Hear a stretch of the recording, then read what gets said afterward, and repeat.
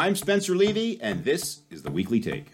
On this episode, we'll discuss smaller American cities that are playing a big role in our economic recovery. We welcome a panel of experienced executives, including the top economic development leaders from three rising markets. You know, when I first got involved in economic development, quality of life matters were very much a secondary thought. I think for a lot of the companies with whom we were working, they were really driving towards solving a financial equation. That's Teresa Foxley, the CEO of EDC Utah. Teresa joins us from Salt Lake City, the capital of a state that saw its population grow by nearly 3 times the national average over the past decade. We think driving the economy, winning deals, that kind of thing, actually fuels kind of in a reverse way the quality of life here. We're also joined by Kenny McDonald, President and Chief Economic Officer of One Columbus in Ohio, one of the fastest growing areas in the country for professionals in the 25 to 34-year-old demo. One thing that we're all saying here is you have to listen. You have to listen to your customer. You have to really listen to what is driving their decisions to relocate. And that's Tim Cowden, President and CEO of the Kansas City Area Development Council. Tim covers a metro region with a population of 2.4 million and growing. We also welcome a fourth guest to our development roundtable, bringing a big city, occupier-centric perspective to the show, Eric Stavriotis, an Executive Vice President and the leader of CBRE's Location Incentives Group, who joins us today from Chicago. Bigger isn't always better. Better is better. We'll look ahead to the post-pandemic recovery from an important angle for commercial real estate. We'll discuss the evolution of these markets, local and regional approaches to development, the city versus suburbs, attracting talent in a world of remote work, infrastructure, incentives, and more. Coming up, location, location, location. Economic development with a fresh take on that age-old real estate mantra. That's right now on the Weekly Take. Welcome to the Weekly Take, and this week we're going to be talking about economic development with three great leaders of three great cities, Kansas City, Columbus, and Salt Lake City, all cities that we consider to be on the rise. But let's start with you, Tim. How do you and Kansas City approach economic development using the tools that you have available? Well, Spencer, again, thanks for having me, and it's great to see my colleagues and friends, Kenny and Teresa, across the country. We approach economic development in Kansas City very holistically. We are definitely a region, and we approach economic development regionally. We call it affectionately a coalition of the willing. It's 18 counties and 2 states that act as one. Well, I like that word regional because I think it speaks to the new evolution of economic development. Kenny, how does Columbus approach it, both individually but also in the regional sense that Tim suggested? I couldn't agree with Tim more that you want to take a market-based approach to economic development so that you can match the way the clients look at you. They're not looking at taxing jurisdictions, they're looking at markets and where they're going to draw talent and resources from, and that's how we go to market in much the same way as Kansas City and other great regions around the country. We have evolved a little bit. I think over the last 10 years, we had a unrelenting pursuit of growth and to sort of get ourselves ignited in our market. We ramped up our operations around how to get more in the game, not only nationally, but globally. And what's evolving now is thinking a little bit more comprehensively about this, getting a little bit more involved in workforce, getting a little bit more involved in some of our transportation, even in addressing some of the inequities that were laid bare by the pandemic with a simple economic purpose. We want to use the entire capacity of our region, talent, resources, everything we have. So we're evolving and probably getting even more aggressive as we move towards 2030. Teresa, I want to ask you the same question. How do you and your agency approach economic development, both for Salt Lake and regionally? We're kind of an interesting organization. We're a statewide group, and our business model is very similar to those on the call today, which is that we're a partnership-based organization. And so we think about any win in the state of Utah as being a win for the entire community. But like everyone else has mentioned, we're so focused on what assets exist within our community and how do those assets translate into a good value proposition and make a business case for why a company might expand in the state of Utah.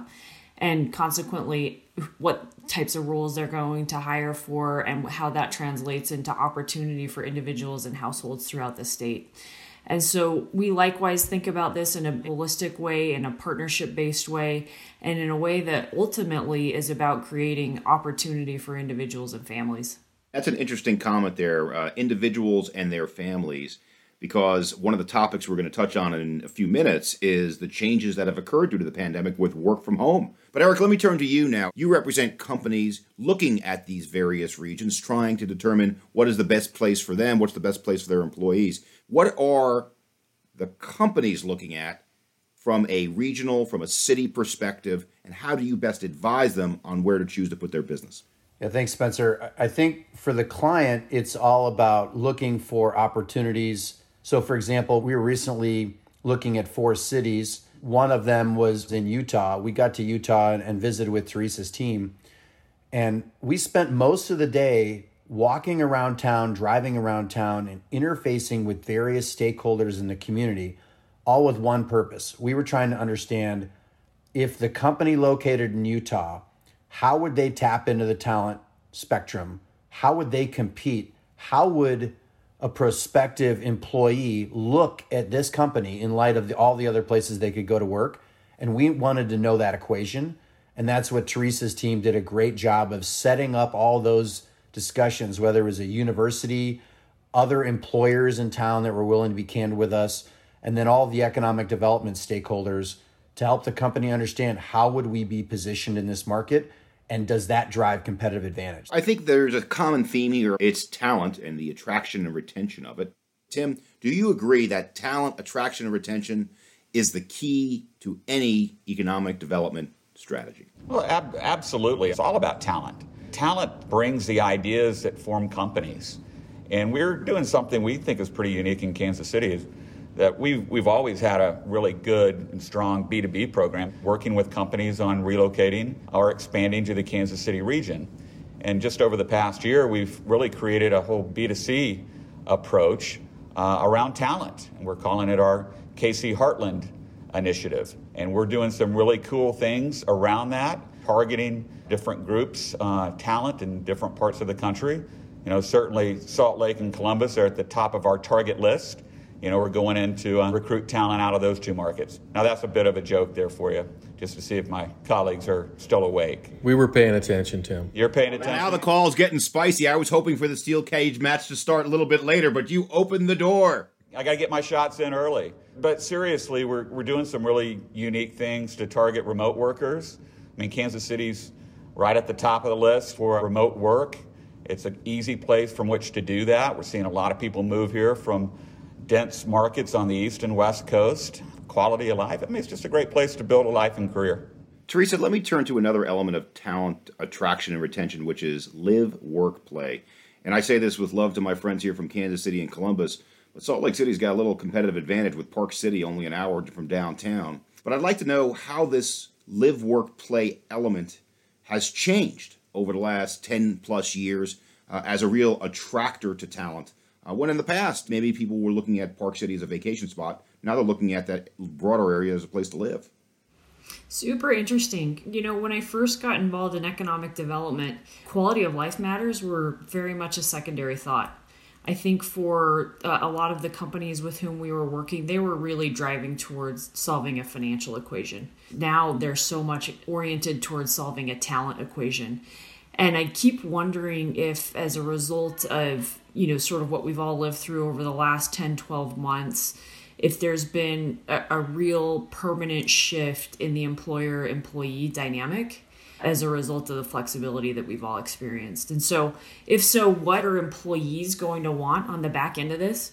A sense of community, right? And they're going to want a little bit of elbow room. And so this live, work, play concept that a lot of our urban planners and a lot of our development partners have been pointed towards for the last 10 plus years seems to really have hit this point of maturation, particularly in markets like all of ours that do offer a terrific quality of life. In our case, it's proximity to outdoor recreation, to skiing, to national parks, and then this connectivity through a great new airport rebuild into every other market in the world globally. The live, work, play thing was aspirational, and now it's, I think, a must-have in any market to succeed, again, because this talent equation is the top thing that most of our clients are trying to solve for. Some are going to be trying to solve for logistics, but the first cut will always be talent. Hey, Spencer, I want to add something here. I think it's interesting if you look at all these different markets, how they might approach it. It doesn't matter where you are and what tack you take. I've been talking a lot about this recently, that one of the reasons we want to keep our foot down on the pedal on growth is that in a market like Ohio, or let's just say the Midwest, it's really important to have a great economy because that actually attracts talent. And while not everybody will have to physically be here to work for some of our companies, there are certainly companies where that is true. The more growth we have, we think that feeds the quality of life as well and the vibrancy of the market. So we think driving the economy, winning deals, that kind of thing, actually fuels kind of in a reverse way the quality of life here, because you move here maybe because of the job or because of the company or the opportunity that you have to do research at one of our healthcare institutions or something like that. Kenny, that's a good point. It's a flywheel, right? You have good jobs, you have good opportunity. That's going to attract ambitious people and individuals who want to be part of it.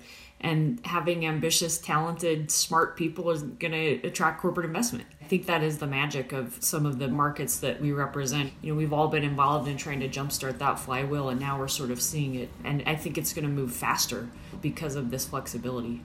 One thing that we're all saying here is you have to listen. Opportunity is important to them because you have to have a vibrant economy to provide opportunity, but you also have to make a place where people want to come and build their life and their career, and it's their life first. They can work from anywhere now, right? So you have to really listen to what is driving their decisions to relocate. So we're seeing growth. People are figuring it out, places like Columbus and Salt Lake and Kansas City. Spencer, I'm going to throw in a quote from my good friend Scott Marshall at CBRE, who says, bigger isn't always better. Better is better. A lot of economists are asking questions about New York and San Francisco and comparing those to tier 2 markets and trying to understand where will the employees shift to, if at all, where will companies shift to, if at all. And I think what Kenny and Teresa and Tim are talking about is how to build a better market that's well-rounded, that everyone sees advantage in being in, as opposed to just going to the biggest population center they can find and figuring, I'll find a great way to create a life, or I'll find a great way to create a business. Now they're really being much more strategic on how to make that decision and which markets are going to be resilient and flexible with them as things change. Eric, do you see it, the big city option, the smaller city option? And, well, you're sitting in Chicago right now, so I guess that's somebody voting with their feet. So, Eric, how do you walk through these different options for our clients, big city versus small city? I think for most customers, it starts off with a risk profile between cost and productivity, and talent is a big, big chunk in that as well. A lot of folks will look back and say, you got to be in a small subset of markets in order to find that level of productivity. And I think there's historical reasons for that. But I think now what we're looking at is helping clients understand that sort of tapestry of their options around the country. And I think it all comes down to alignment. What are the factors that are going to drive their business growth in the next 3, 5, 10 years? And let's sit down and let's find a market that's most aligned to what they're doing and can be a competitive advantage to help drive their growth. And we'll sit in a room, we'll go on a 4-market visit that takes 4 days, and it's a lot of planes, trains, and automobiles. And you'll see the moment in the client's eye where they're in a room with 15 economic development partners from a region that get their business and want to help them grow and want to help them mitigate risk. And the light bulb goes off, and we go back to the airport. And I know what the client's going to say is they're saying, this is where I want to be. And once they find that alignment, they're off to the races. Teresa, Eric mentioned my favorite movie, Planes, Trains, and Automobiles. So I'm going to go there right now with you, Teresa, about the importance of infrastructure. And I'm going to go back 20 or so years ago when Salt Lake City had the Olympics and a lot of infrastructure was built around that. So I'm going to ask you two questions. One is the importance of infrastructure, planes, trains, and automobiles. And second, do you play small or big with respect to infrastructure? And the Olympics being obviously a great example of something that drives that growth. Or are you trying to have a lot of small wins put together? The Olympics, we talk about it as being Utah's coming out party, right? And it was our chance to show the world that, yes, we could do something really, really big. And we could do it at a moment when the nation and really our global community needed it, which was right on the heels of the horrible 9/11 attack.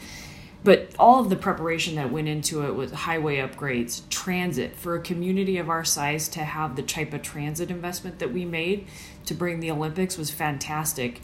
One of the things that has happened since the time that we've had the Olympics is the reconstruction of our airport. So to answer your question, we are very much an infrastructure first community. We go big, we go hard, we don't cut corners, and we want all of our infrastructure to really be first class. And we're seeing it as so important after what we've all experienced over the past year. Now that we've seen these supply chain disruptions, can I get my product to market faster? Can I mitigate some of the disruptions that we saw during the fall? How can I build in more resiliency into my own supply chain?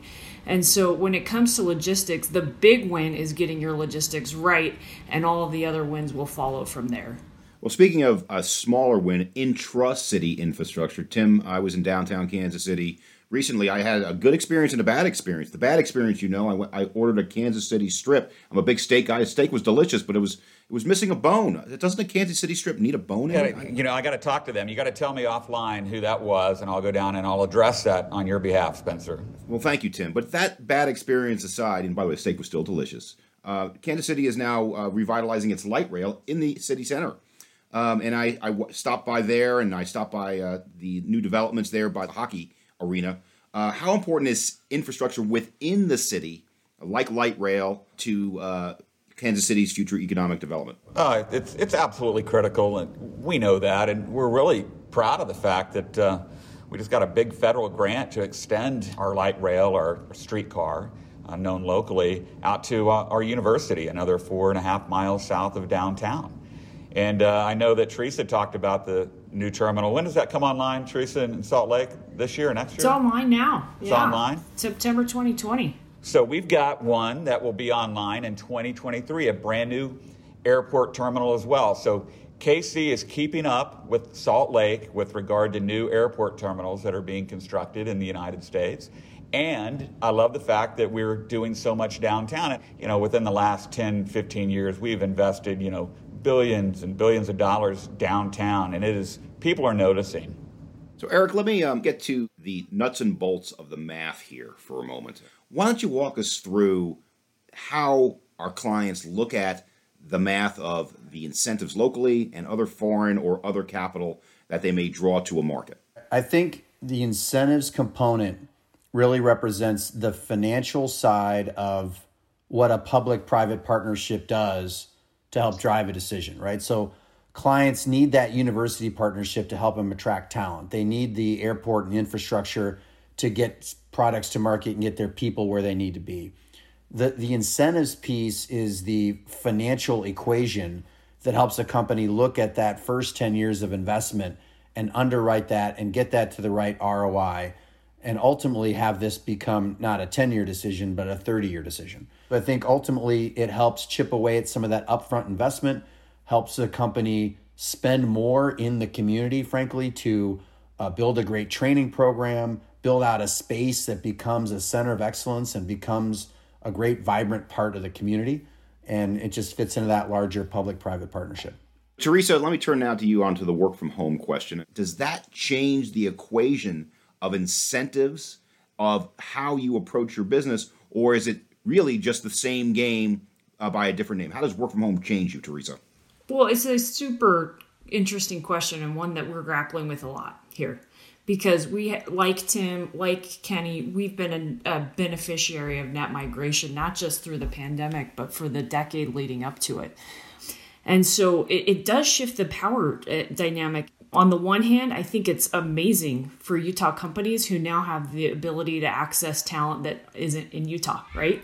They could maybe go and access somebody that's been in a different market. On the other hand, of course, you're going to see it on the other side of the equation as well, which is, maybe some of these super talented people that wanted to be in Utah because they had family here or because they dug snowboarding or they wanted to spend their weekend in the Red Rocks and enjoying our national parks. Well, maybe they're going to be a little bit more attractive to a coastal employer. The talent balancing is going to be really interesting to see. I do think tertiary, second tier markets will ultimately end up benefiting from them due to quality of life, particularly as millennials age into this middle-aged demographic. But it will be really interesting to see how communities respond to it.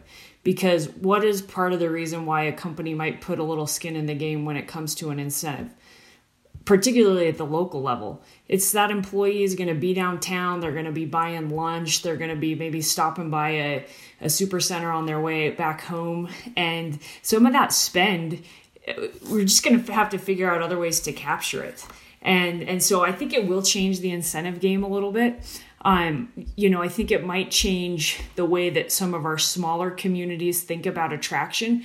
Will they get into the talent attraction game beyond just placemaking? It's one that we're thinking through a lot, but I would say the jury is still very much out on how it will impact communities like ours in the go forward. There's one certainty in this, and there's tons of thoughts about it, but one certainty is the accountants and the lawyers will clean up. They always do. Because, we are, I think, digesting what is starting to happen. It'll continue to change a ton over the next 24 months while we get a handle on how this is going to play out. And, every contract that exists between companies and their communities or states, is going to require a little attention. Because it's going to change. And their aperture has been open that they can hire a person in San Diego, and that's really cool right now. Is that going to be cool in 15 months when they actually are back in an office and they're trying to build a culture physically around a place and stuff? So there are just so many thoughts. Well, Kenny, I'd add, just think back a year ago before the pandemic really hit.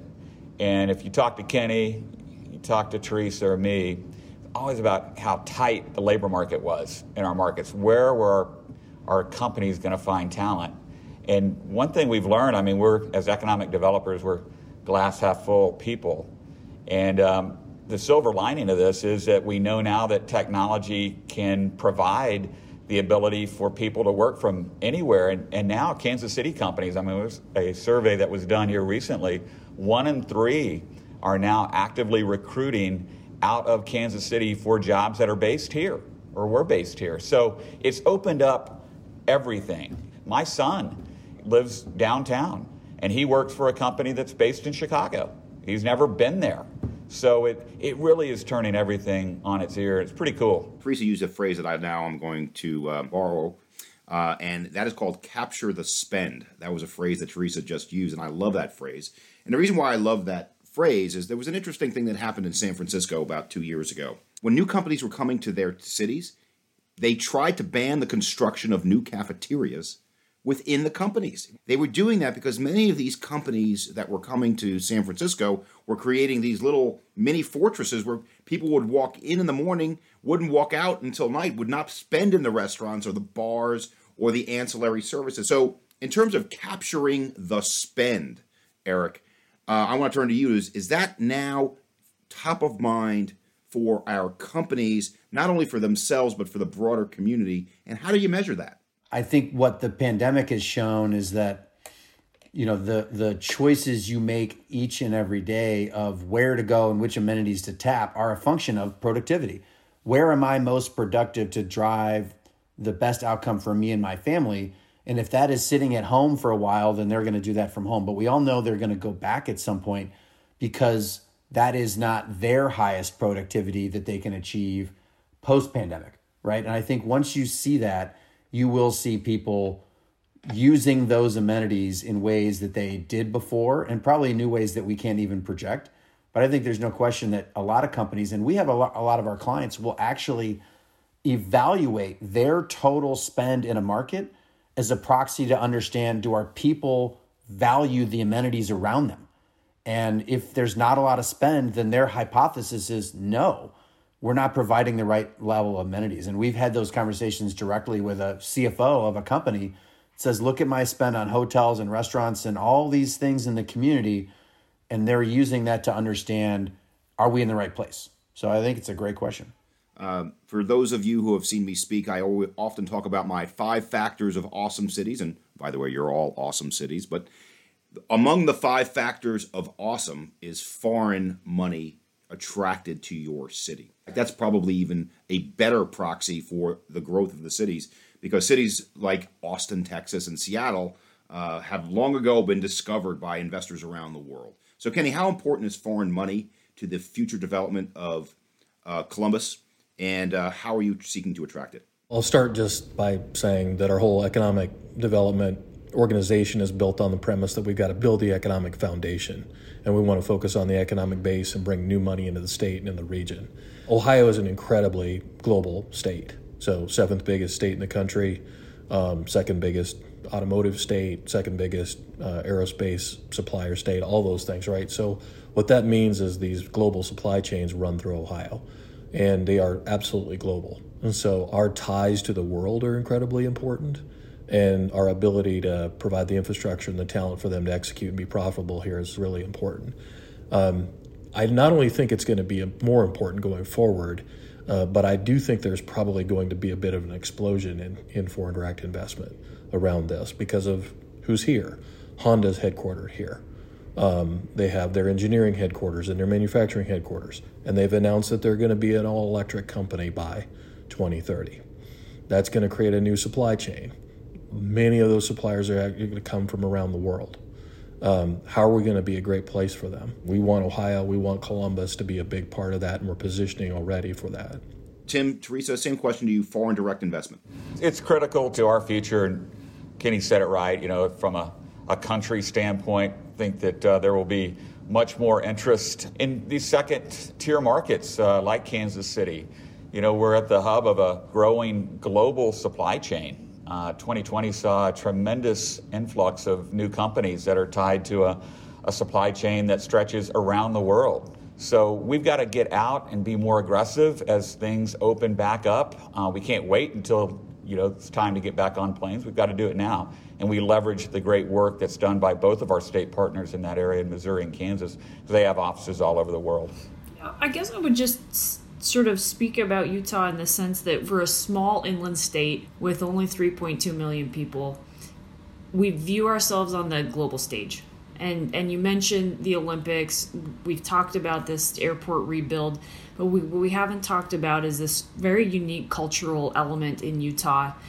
People are familiar that the Church of Jesus Christ of Latter-day Saints is headquartered in Salt Lake City, and a number of young individuals that are active believers in the church go out and do missionary service. So they spend 2 years oftentimes abroad learning a new language, becoming fluent in other cultures. And it's a benefit. It's a benefit to companies that operate in this state, whether they're Utah companies like our tech companies that now have operations in Europe and Asia and elsewhere because they have this global sales force that speaks their language, or it's a benefit to companies that are global in nature and they need an engineer who can speak German, or a financial analyst that can speak Brazilian Portuguese.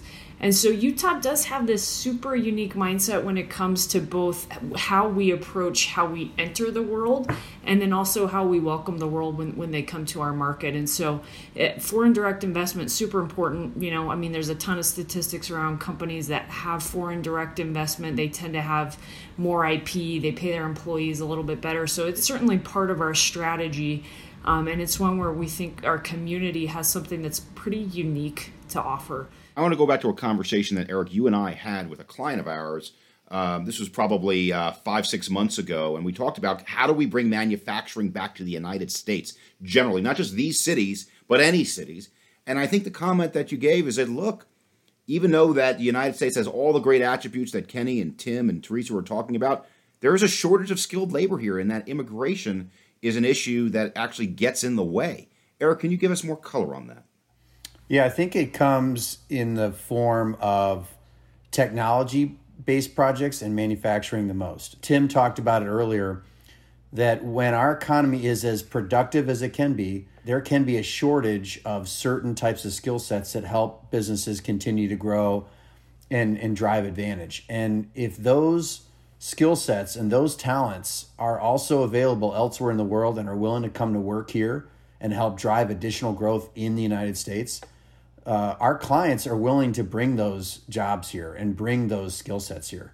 And if there are policies that slow that down or prohibit that, then that's something that can be unlocked in order to drive more growth. As we've talked about, FDI, foreign direct investment, is the purest form of competition globally. Those companies want to be where capital is cherished. They want to be at the least point of resistance in terms of what can drive their business. And if we can do things to unlock skills and unlock talent and bring more of that to the United States, then all of these communities will benefit. The CBREs of the world will benefit, and our country will benefit. There's no question that if you're a HR manager at a major company, you want to hire the best talent. And if that talent is sitting in another country right now and is willing to come here and drive innovation and drive growth, that's something that can be very positive. We're just about out of time here, and at the risk of reopening the steel cage of touting your city over others, I would just love your final thoughts on where incentives, where economic development is going over the next 2 years and how it's changed because of COVID. But any other final thoughts, starting with you, Teresa? Our whole world has changed, right? I mean, this has been just an absolute sea change in society and the way that we think about talent and the way that we think about how companies build cultures and the way that we think about supply chains. And what we've all experienced over the last 10 months to a year has really exposed some things about ourselves that I think we need to address as a country and certainly within our own community as well. And so I think you're going to see a lot more focus, at least from our economic development partners, on resiliency will be the buzzword when it comes to supply chains. Culture will be the buzzword when it comes to economic diversification projects. And then you'll see a real focus on how do you improve household earning and opportunity. And that'll be done through great placemaking. And that's my prediction for the next couple of years. Placemaking, that's another one of my favorite words. So well done. Tim, Kansas City. Yeah, I think as economic developers, we're in a great spot right now. It's very exciting because as our country, in a sense, reopens to the world, we're going to see more talent that is going to be coming into our communities. I'm excited about where things are going, but we've got to remember that it's all about providing a skilled talent base. And to have the Kauffman Foundation headquartered here in Kansas City, and they are doing some really innovative things around real-world learning initiatives. So by 2030, every child that graduates from high school in our region is going to have some market value asset that they can take, an internship, something to go forward with a diploma into the marketplace. And that's what all of our communities have to do looking forward. So I'm excited, couldn't be in a better profession, and very excited about our region moving forward. Any final thoughts for you on Columbus? A couple final thoughts. One is we've had a reckoning in every possible way you could have, economically, socially, over the last 10 to 12 months. And I'm just unbelievably determined and believe that the U.S., North America, and a bunch of our communities are going to be way more competitive than we were even a few years ago because of this, not in spite of it. And a couple reasons why. Companies are going to have to make more decisions about locations than ever. Mid-sized cities are well positioned to take advantage of that. And then I don't think we've even touched on it enough in this conversation is diversity and diminishing the inequities that have been kind of laid bare by the pandemic and things that maybe we were paying attention to but not moving forward on enough. Things like broadband, things like that, are going to make massive increases and are going to, over time, some of those inequities are going to go away. And as we get more diverse, America's, historic strength, we're going to be better and better and better. And Columbus, Ohio is, representative of all of those things. When the country does well, we're going to do really well. we're doubling down on that. So, final thing is I got a shout out to CBRE. Appreciate all of the leadership through this pandemic and everything that you put out to help us lead through this, and my friends Tim and Teresa for their empathy and allowing me to cry on their shoulder a couple of times this past 10 months as I was trying to figure out what we were doing on a Tuesday or Wednesday. Thank you, Kenny. And last word to my friend and colleague, Eric, head of CBRE's Incentives Group. Eric, take it away. I agree with Kenny. I think, simply put, the next couple of years are going to be probably the highest amount and sort of velocity of companies making location decisions in the United States. Foreign direct investment, yes, but also all the innovation and growth we're seeing in this country. I think you've seen the industrial market, Spencer. You've led the conversation around this with others, is as hot as it's ever been. I think that continues. There's hardly any available industrial product in the United States, so there's going to be a lot of siting of new facilities in this country, and where they go is going to be fascinating to see. And I think from an office perspective, we're all itching to get back in the office, and companies are going to make a lot of decisions around where that should be. And I think if done properly, they're going to locate everywhere, both the largest cities in the country, as well as tier 2 and tier 3 markets. And they're going to pick the place that's best for them. And I think in that, all these regions will win, and we'll see a lot of really exciting projects. So that's what I'm most excited about. Thank you to my terrific guests today from Kansas City, Columbus, Ohio, and Salt Lake, talking about economic incentives. And of course, my friend and colleague, Eric Stavriotis, head of the CBRE Incentives Group. Thank you all for coming. Thank you. Thank you. Great to be with you all. Thanks. For more on our show, check out cbre.com/theweeklytake. You can also find our new report, Rethinking Resilience, Location Drivers in a Shifting Market Landscape. With an analysis of 11 well-positioned markets outside the status quo, the report will take you even deeper into the topics we just covered on the show. We'd also love to hear your thoughts, no matter what big city or small town you hail from. So give us a shout. Whether you found us on Apple Podcasts, Spotify, or another platform, please subscribe, rate, and review us wherever you listen. Thanks for joining us. Until next time, I'm Spencer Levy. Be smart, be safe, be well.